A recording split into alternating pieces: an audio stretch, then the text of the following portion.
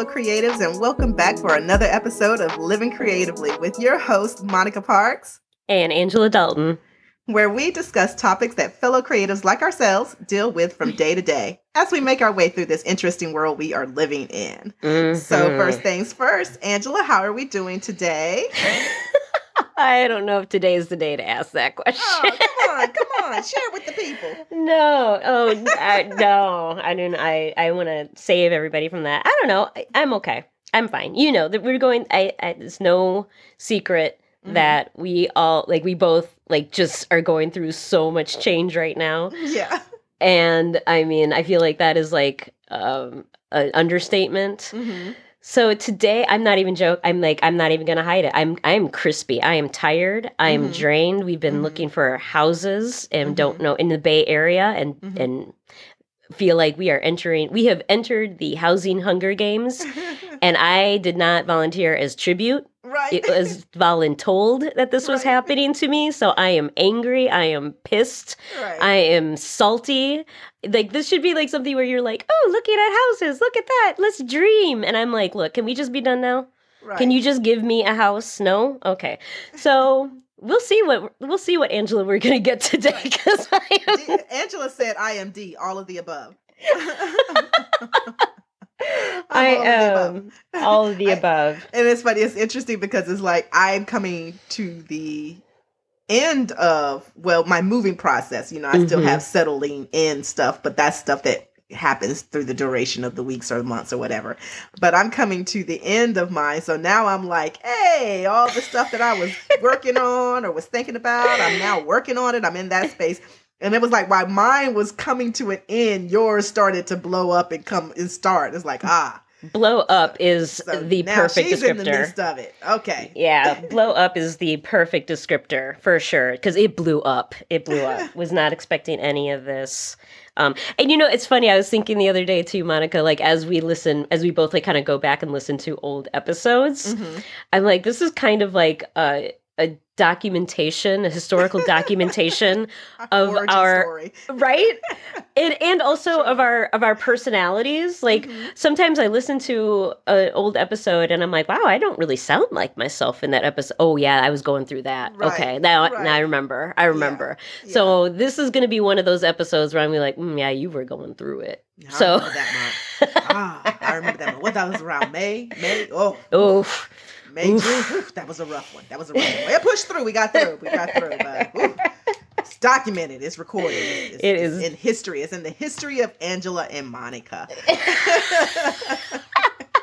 This is our historical document. This is our documentary. If we ever become something worth mentioning in the reports and the news and the awards, this will be our documentation. It's already done. It's already done. Refer back to the podcast. And on this day, if you want to know our origin story, this is it. This is it. On this day in history. Right. So that takes us to our topic, really, about what do you do when you have projects that just don't go as planned?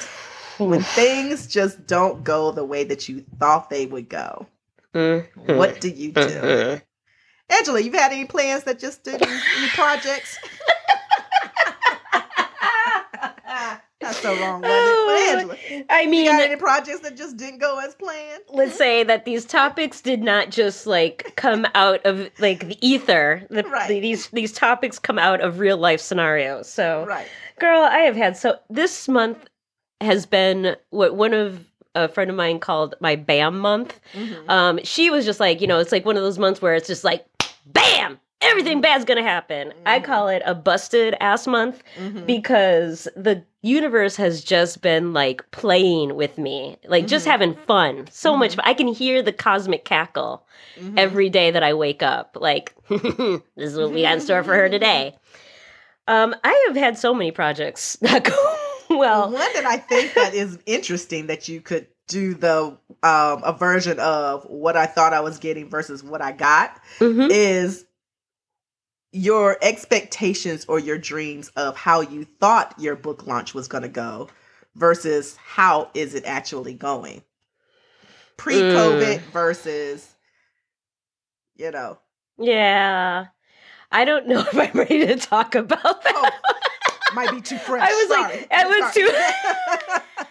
Woo, she crumbled on site. Like maybe we needed to commiserate on what we were going one. Yeah, no, because trust me, I got a list I can pull from. That one's still a little too fresh. Let's wait till let's wait on that one. But I think the one that I can definitely talk about was when I was in residency. Okay. And I went into that with a project. You remember, I had a project that I was so excited about. It was a new story idea.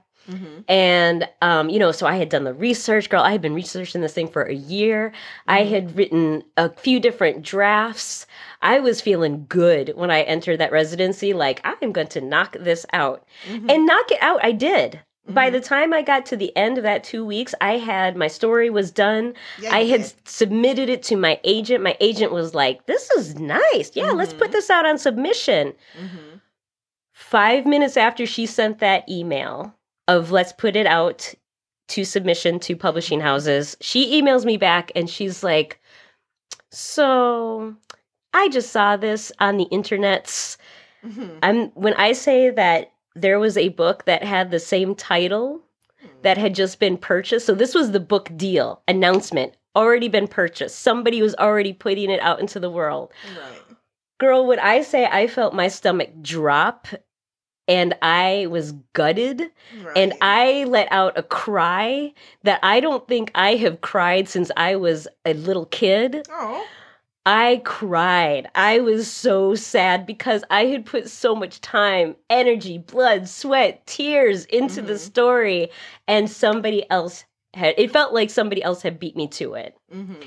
And that's not the case. I mean, an idea is an idea. Everybody's got, everybody's got ideas, and sometimes they're the same idea, just approached and attempted at different ways. Anyway, so I was sad.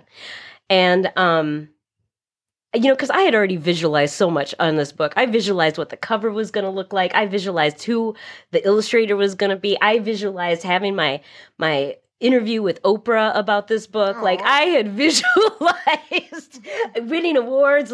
Yes, I'd like to thank my agent for believing in this story. I'd like to thank you to my critique partners for going revision after revision and believing with me in this story. I've created this whole scenario. So, yeah. So when I say I cried.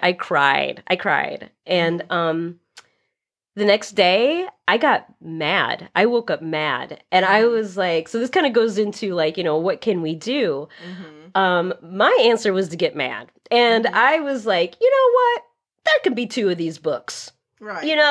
Why can't there be 2 of these books or 2 of these stories? And so, but I mean, it happens all the time. This is the second time actually this has happened to me where I have spent time on a story only to have somebody sell a book, to publish a book similar to it in the, and having to see that and having to let go. And I think that's I think my first reaction, which was kind of weird, was I felt embarrassed. I had done something wrong. Huh. Why embarrassed? I don't think it makes sense. I still try to figure out why that was my first reaction, but I think I just was embarrassed. I was just like, oh, there was this voice in my head that was like, well, see, if you had just worked a little bit harder, if you had done it, if you'd been a little bit faster, if you had, if you had done all these other things, you could have been the first one. But no, you had to sit there and you had to wait. You had to take your time. You had to percolate and process and all that kind of stuff. Right. And that was my reaction. Brutal. That's what I always say, to people, I mean, you can not like me, you can be my enemy, you can talk smack about me, but trust me when I say that anything that you say about me is never going to compare to the level of harshness that my own head will say to myself. True. Right? I think that goes for a lot of people's inner voice, critical voice. And that is harsh. That is harshness. So, Yeah. I had to work through that. I'm still working through it. I'm still gutted, but we are going to put it out on submission, and I might get gutted again. There's a possibility that editors the response will be like, hey, this is good, decent, great, but there's already another book out there. And so it's like, so yeah, what do you do about that kind of situation? And so I'm working through it right now, but I do think I have some ideas of how to do that. But before I go into that, I want to ask you, Monica, like, have you had a situation where you've had a project kind of go wrong? Girl, yeah, put an S on that situation. Okay. Mm-hmm. From the beginning of this, when I first started, because I was really into stones that I was finding in stone stores, my initial desire was to put those stones in their fully realized state, size, the whole nine, mm-hmm. and make jewelry out of that. And I was going to jewelers and getting them professionally drilled. Sometimes it would cost like $25 per stone to get drilled. Ooh. Oh, yeah. Oh, yeah. So when people talk about, I don't understand why this costs so much. Look here. You want me to pull the receipt out on this? Do I need to post this in the comments parts of this so you can understand how much it costs to put this together? But I was going and getting, because I just felt that was what I fell in love with, right? I fell in love with those stones. Mm-hmm. So finding out, like, I went through the process of making those pieces and realizing they are heavy. Like, I was like, I can't wear this all day. Somebody can't wear this. Because, I mean, this is the stones, plural, with chains as well. Mm-hmm. And I'm like, this is not realistic as far as somebody being able to wear this. And I realized also that the only way that could work is, so I was having a dual thing. One was, I wanted to be a jewelry designer where I would make my jewelry, whereas other people were telling me, okay, your jewelry is really nice and it's beautiful, but you need to make it so that it can be mass produced. So everybody's coming with this mindset of mass production. You're going to scale to the point where it can be sold in different department stores, that kind of thing, right? And so that's the way I was looking at it. And I was looking and I said, there's no way anybody can wear all of this. And there's no way that anybody can copy this. This is not a quick copy design. Mm-hmm. And so I said, the only way that this could work is if I made it and I started doing things like a costume designer, where it's for costumes, whether it's for movies or if it's for runway, like a designer is looking for someone to make the jewelry for their runway shows, photo shoots, that kind of thing, which I would love to do that, right? Mm-hmm.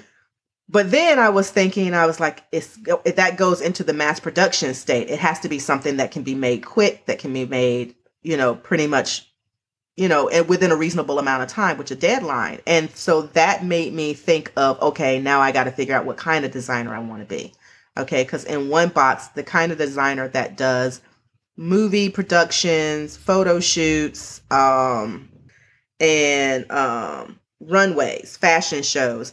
Those are typically people who get noticed because they are some type of a mass production type jewelry company or jewelry designer. Okay, I didn't know that. Somebody caught their attention. So they are jewelry designers, and they're also designers who do like a spring collection, a winter collection. They do like collections, right? So that's the kind of traditional path that usually those people are in. And every now and then you'll find people who are small time designers that they can be able to make a few pieces here and there. I think the person who did the jewelry for the Black Panther, I think that she's more along that line. She's somebody who saw her work, and she's an individual. She works small. She doesn't do mass production, and she made specifically for that project. Those are usually not the ones. Usually the people who it ends up in the fashion is because there's somebody who pulled, as they were pulling the fashion, they went to these jewelry stores, they pulled designs from the fashion, and they were like, okay, let me borrow this for this fashion shoot. Same way they would pull clothes. So that means that they would have to be a mass production, right? So I was like struggling between that and being what I am now, which is a smaller jewelry designer, because I was like, I don't want to do mass production. I like making my jewelry. I want to make it. I don't want somebody else to make it. I don't want to just design it. My piece comes from making it and being hands-on. And so I knew then that in order to do that, that meant that I couldn't do mass production, which also meant that I wouldn't be doing more than likely movie productions and stuff like that, because I'm not making it where somebody would be able to pull it from a store. So being able to make these large crazy pieces that nobody could wear unless they were in a fashion place, and it's for a photo presentation only. I was like, okay, I'm going to have to change how I view my line and how I view my making jewelry process. And for me, that was really big. Like, there was like a mourning process of like, oh, but I want all the stones and the metals on there. I don't want to remove any of this. I don't want to get the little round ones that everybody can get from off of, Amazon or whatever. I want the ones that I go and find and I feel, and they feel this great energy, and I say, put a hole in it. And it was like, yeah, girl, but that's not realistic. You got jewelers over here breaking every drill bit trying to get a hole through these stones that were not meant to be on somebody's neck or whatever. So it's funny how quickly like you revert to like just being a little kid when your heart gets broken like that. You're just like, I want it this way. I wanted this full on temper tantrum, girl. Full on. Lay down and be like, and work yourself into a doozy. You got to go take a nap. Girl, it was like, do you want a cookie? No, I don't want a cookie. You need to go lay down. I do need to lay down. I do. Full on little kid temper tantrum. But that's how it is.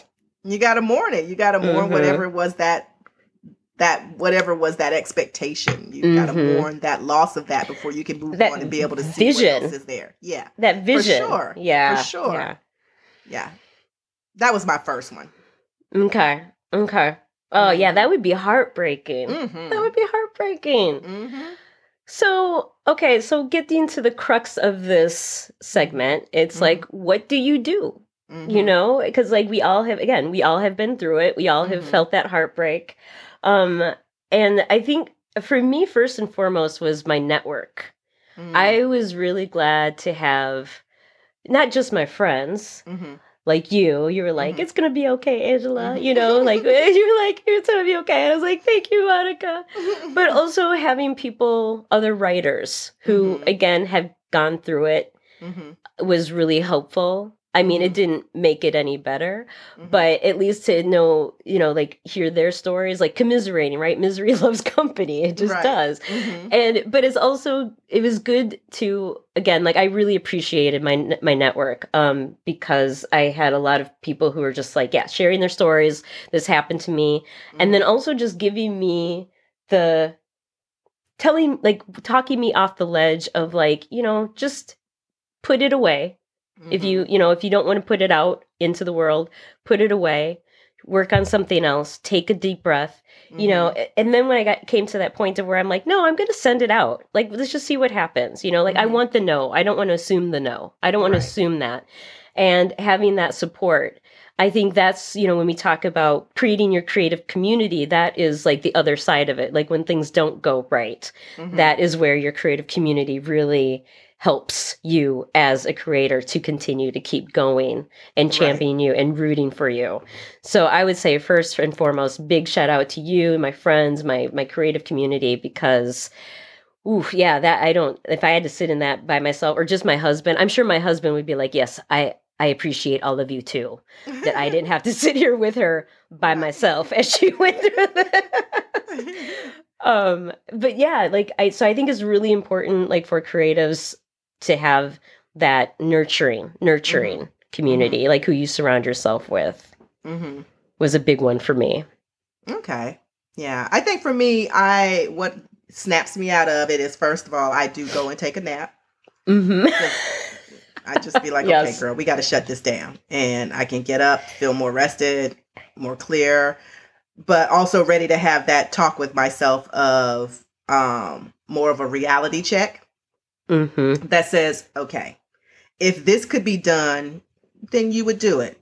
Okay. But this is not what can be done. You got to pick your struggle. Either you're going to eventually move into where you are designing and somebody else makes it and you can have this dream and do, but you're going to also have to be a mass producer too. Or you can be a jewelry designer who's hands-on, and that means that your projects might be a little bit different and look a little different. And you still might end up in somebody's, space where they're like, hey, I discovered this designer. I really want her to do the jewelry for this movie. Or you never know. It could still happen, but it just might not be as on market as if somebody was in a store, to be able to readily go and pull your stuff whenever they needed it. Mm-hmm. And it's just like, you got to be able to look and say, what is it that you really want? Like, what is it that you really, what's more important to you? Is it more important to you to be hands-on, to be able to make it the way that you want it? Or is it more important for you to be able to do these types of projects? Like, definitely, which means that you would have to do this as well, this way. And so that reality check kind of also allowed me to tap into, what is my purpose behind this? What is the reasoning behind me doing this? And making sure that I am on track and I am doing what I'm supposed to be doing to get me to that space, right? Mm-hmm, mm-hmm. And so once I get that kind of thing, having that reality check, then I'll look at the other things, and it's like, okay, doesn't mean that you can't do it the way you want to. No, you can't just travel around the stone stores and just be able to pick them the way you would want to. But you can go to conventions that have more exotic type stones that are made for jewelry making. You can research different companies that do cater to jewelry design, and they do have more exotic stones. And so that's what I ended up doing. I started just getting out there and researching it. So a lot of the stones that I have outside of the garnet piece, because the garnet piece is the origin story. Mm-hmm. That's the garnet and copper bracelet. But all the other stones that are like huge stones, those were pre-drilled stones that I found specialty stone stores that made authentic natural stones, but they made them for jewelry. And so I end up being able to do it that way. And so for me, that's how it ends up. I have to do the realization of what's the reality of the situation. What's the other way that I can be able to do it? And then be able to say, okay, look, girl, we can sit here and hem and haw all we want to. There's only but so many answers here. So you got to pick one. Choose your adventure. You gotta pick one. And so for me, that was how I end up going about it. I also think that we rely too much on celebrating successes. Mm-hmm. And I think this is something that I'm coming into that I've been kind of working towards the last couple of days as I'm rewiring my brain about this situation. But also, taking time to celebrate our failures, or not even looking at them as failures. Again, right. Like, I think it's important to we've talked about this a couple times on episodes about like the vocabulary, the words that you use really dictate how you progress. And so we have to be really mindful, especially as creatives, the words that we're using to explain or describe something if that we're going through or that we're attempting, things like that, because I really believe like that vocabulary is so important to keeping you on track and motivated. But I'm also like, maybe I should celebrate, again, the fact that at least the fact that somebody else sold a story that was similar about this topic or subject is actually a good thing, because that means that there's interest in the community, in the industry, right? That this, so there is potential that I could still get my story out there, and maybe it's going to look a little different. Maybe it's not going to be this traditionally published process. Maybe I have to self-publish it, and I've done that before. It's hard. It's work to self-publish. It's not easy. It's not an easy alternative, but there's still an opportunity there that the story is not done. The project is not done just because it didn't come out the way that I envisioned or had been envisioning it all this time.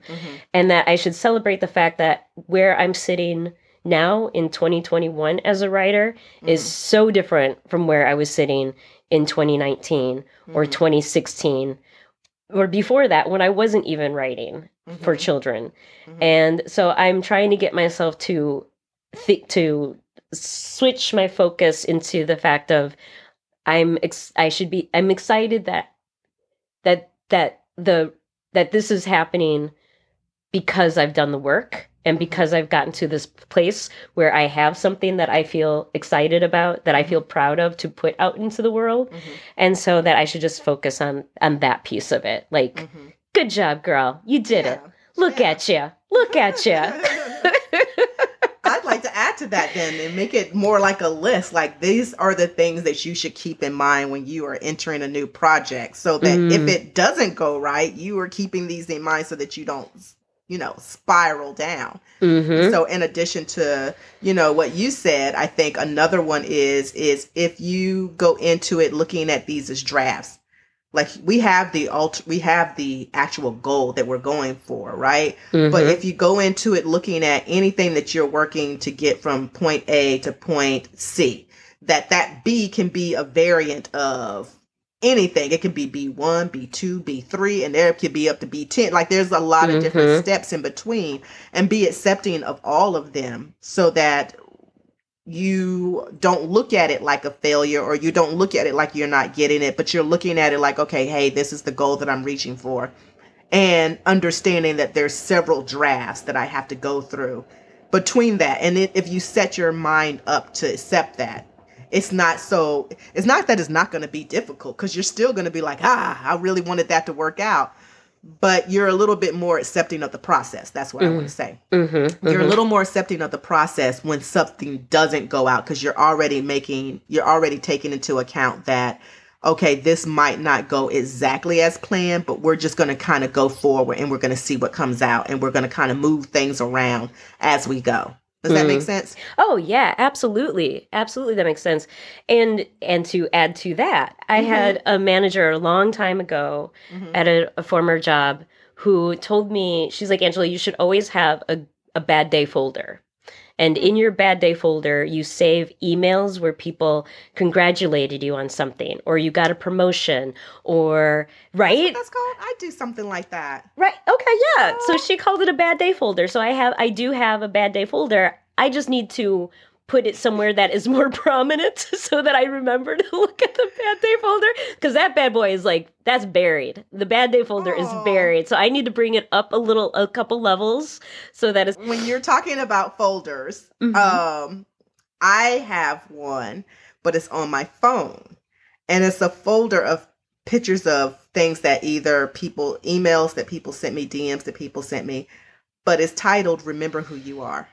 Oh, I love that. Yes, that's exactly it. It's a collection of, and it can be anything. It can be from when I was management, people who were complimenting me as far as like what I've learned, and, as far as the wellness industry, what I contributed. Mm-hmm. But it's like whenever I have these moments that I'm just like,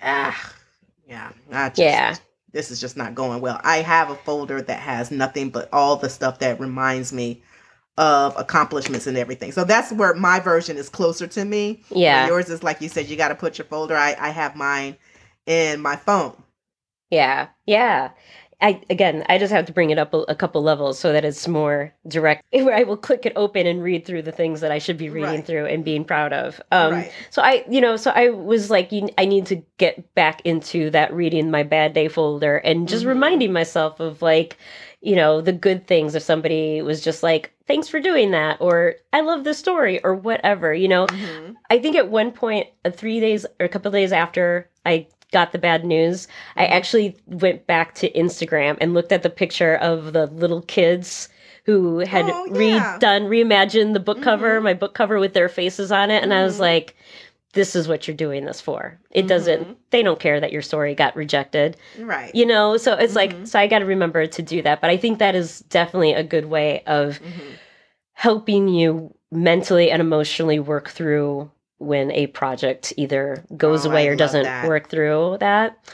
And I also wanted to say one more thing was when I found out who the author was, again, I don't know. I'm still trying to process through, and maybe this is a future discussion of like, I'm trying to figure out what it was that made me feel, that personalized it so much to the effect of like, where I was embarrassed as though I had done something wrong to make this happen. But I also realized that I started projecting my failure onto the author who actually sold the story. And I was like, that's not how we're going to do this, Angela. That's not who we are. Right. And so I went to their Instagram profile page, and they had posted about their story getting sold. And I was just like, you know what? Congratulations. I am so happy for you. I'm so, I'm like, this is good. I like to see the story out in the world. And that released so much of that, like, just darkness and tightness in my chest of holding all that in, of being happy for the person that actually did it. I think that's another thing too. Instead of, I think when we talked about emergent strategy and like this idea of like competition, and sometimes we compete for just the sake of for competing. And I was like, there's no reason in the world why you can't be happy for this author. Yes. Like, and so that really, I think, was the thing that helped me release a lot of how I was feeling when I just could go and say congratulations to that person, because they also did the work. And from the write-up, they are approaching it differently than the way that I'm approaching it. So again, there can be two stories. There can be more than two about this particular subject. And so I'm excited to see their approach, like genuinely excited for their version to come out so I can see how they did it. Yeah. And that felt good. So well, that reminds me of what I think is another one, which is you have to bring more to the table than just your creative gift. Yes. Like if you're going to, and I'm just talking about duration. You know what I'm saying? Like if you don't last like this, you're going to have to bring more than just your creative gift, because man, this will do a doozy on you mentally and emotionally. If you don't bring in the realization of like, well, let me use your example first. There are going to be people who have the same idea as you. Did nobody steal nothing? It's a great idea, right? It's out there. And there's so many times where I'm like, I thought I was authentic. There's somebody else started that too? I thought I was being deep. Somebody got that? That looks a lot familiar. You know what I mean? Like you have to really already prepare that there are different ways that people do the same thing. And you both can be great, right? So don't let that take you down the rabbit hole. I've always said, my biggest thing that I always said is, if you ever go down the bread aisle, nobody stopped making bread.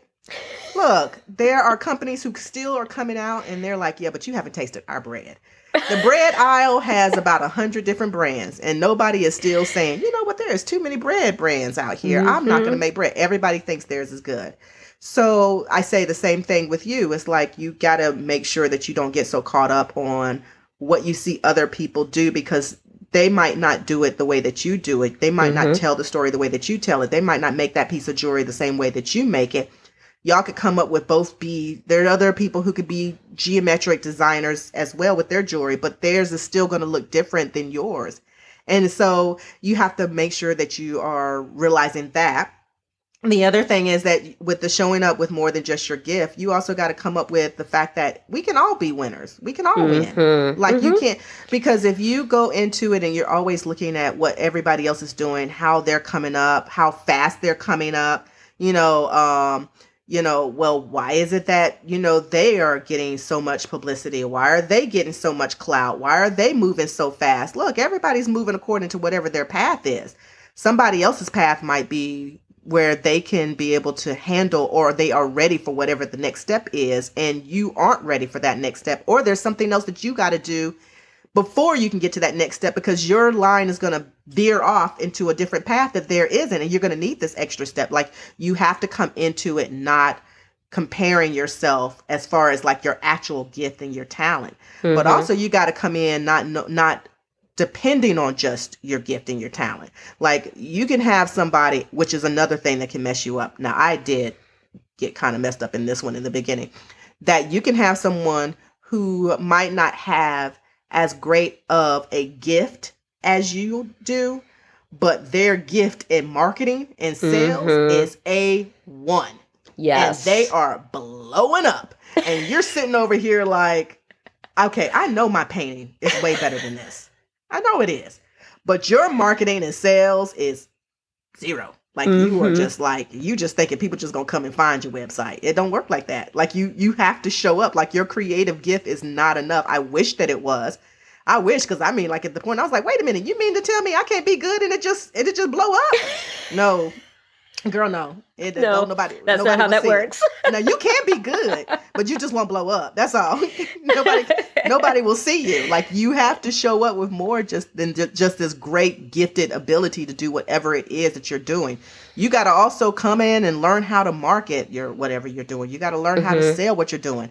What Angela's working with me, you got to learn how to talk about what you're doing and tell people about what you're doing. I would say that's a slippery slope, because Because I think it's you definitely should look at what other people are doing in that marketing realm. Yes, but that does not mean that you do exactly what they're doing, because there is no silver bullet in marketing. What works for one person does not necessarily mean it's going to work for you.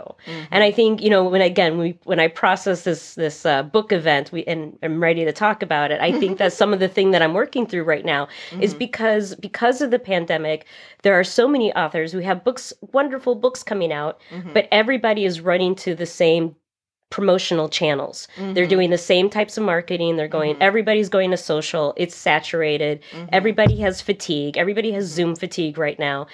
And I think what's been important for me to realize is like what makes sense for me in terms of how I want to talk about the book, how I want to market the book, because the way that I want to do it is not the same as these other people, and the way that they might be. I mean, they're marketing up a storm. Like I'm seeing them in my feed 2-3 times a day. But so I'm also seeing like 10 other people, and I can't keep the book straight, and I don't know who's doing, and I'm like, if I'm doing this, that means other people are doing that. Right. So like, that's why I say it's a slippery slope, because I think what I have found that works for me personally is, it goes back to my real life personal relationships and network. It's the relationships that I have with teachers. It's the relationships that I have with organizations. Those are the people that I'm finding the most support from, and it's support in terms of they're pre-ordering the book, they're asking me to come speak at their classrooms, they're, you know what I mean. So what I'm realizing is that for me, I need to really focus on those relationships. I really need to connect with those people, and half of them are not on social media, because especially if they're teachers, they're burned out. Yeah, they're not on Twitter. They're not on Instagram. They're just like, I just need to get through this school year, this particular school year into the summer, And so that's why I say, and so I agree with you 100% that definitely you have to market your stuff. Yes, I have a marketing background. That's all I've ever done. But I also want to make sure that we clarify that just because you see somebody else doing something does not mean that that's going to work for you. And so just to be mindful of what's authentic to you and to your brand and to your voice and to your product or whatever it is, your creativity. Yeah. So, and we're actually going to do an episode on the importance of networking, like how important networking is to the creative, because I don't feel like we talk about that anymore. It has become almost like a dinosaur thing, way before any of this happened. When that used to be actually the thing that you did, like that was the go-to, was your networking side. Yeah. But like I said, we'll talk about that. We're gonna get there. I'm getting ready to start a new episode. Look, we'll talk about that on another time. That's one thing Angela and I can do. We can talk. Hours. We do not have hours. We're talking. That is never an issue. We can definitely talk. That is true. Well, I think that is great. We came up with a list of some things that you can keep in mind that kind of helps with the mindset as you go into your projects, but also the things that help emotionally and mentally as you are battling with your project.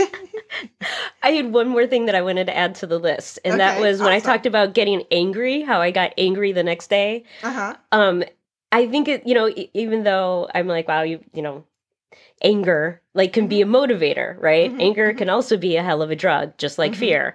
And I think that it's important to realize that the reason why I got angry, aside from my troll mind telling me how awful I was also because I was disappointed in myself that I gave up that quickly. That I felt like, because I had cried and I was just going to put it away and not do anything with it. And I think I was like, no. This is a situation where you actually have to become more present and more, like you have to be more involved if you really believe in getting this out there. And I think this goes back to what you were saying, Monica, like that sometimes this can be a motivator to really test you. Like, how much do you believe in this project? How much do you believe in this piece that you're making? How much do you believe in what you are doing? And it was a good reminder to myself, especially for this particular project, that I loved it, that I felt good about it, how the sense of pride that I felt when I sent it to my agent before she even responded, I felt good about it. Yeah. And so I was angry that I let myself feel like I didn't have a shot.